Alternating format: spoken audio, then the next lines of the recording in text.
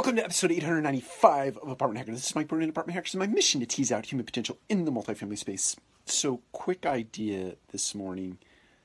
I'm calling it Go Dark, and it is designed to get people out of their chairs. Now, whether they get out of their chairs or not is a different story, but in order to give them a catalyst for getting out of their chairs, I think it a good idea, if possible, that you, if you're in this position of influence, shut down the access to their work through your IT department. So a lot of people are working from home right now. I would definitely give them a heads up, call them on the phone and say, you are having a go dark day.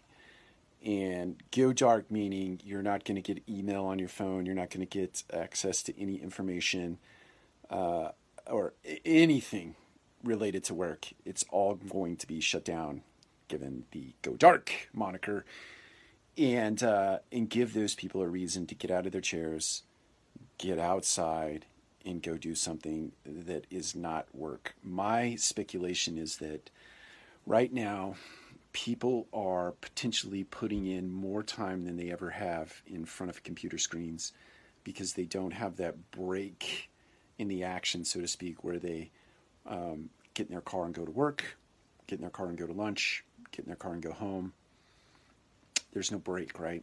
You probably eat an abbreviated lunch, you have abbreviated breaks, you have abbreviated everything, and so you find yourself sucked into the computer, and it's not healthy. So my encouragement to all leaders across all organizations, across all businesses right now is to pick and choose some days where you can let your team members go dark. Make whole departments go dark. Make the whole company go dark. Just pick a go dark day, turn it off, make it a day of the week, and give people a reason to get out right now and get some time in nature for a reset, for a recalibration. I think it's important. Take care. We'll talk to you again soon.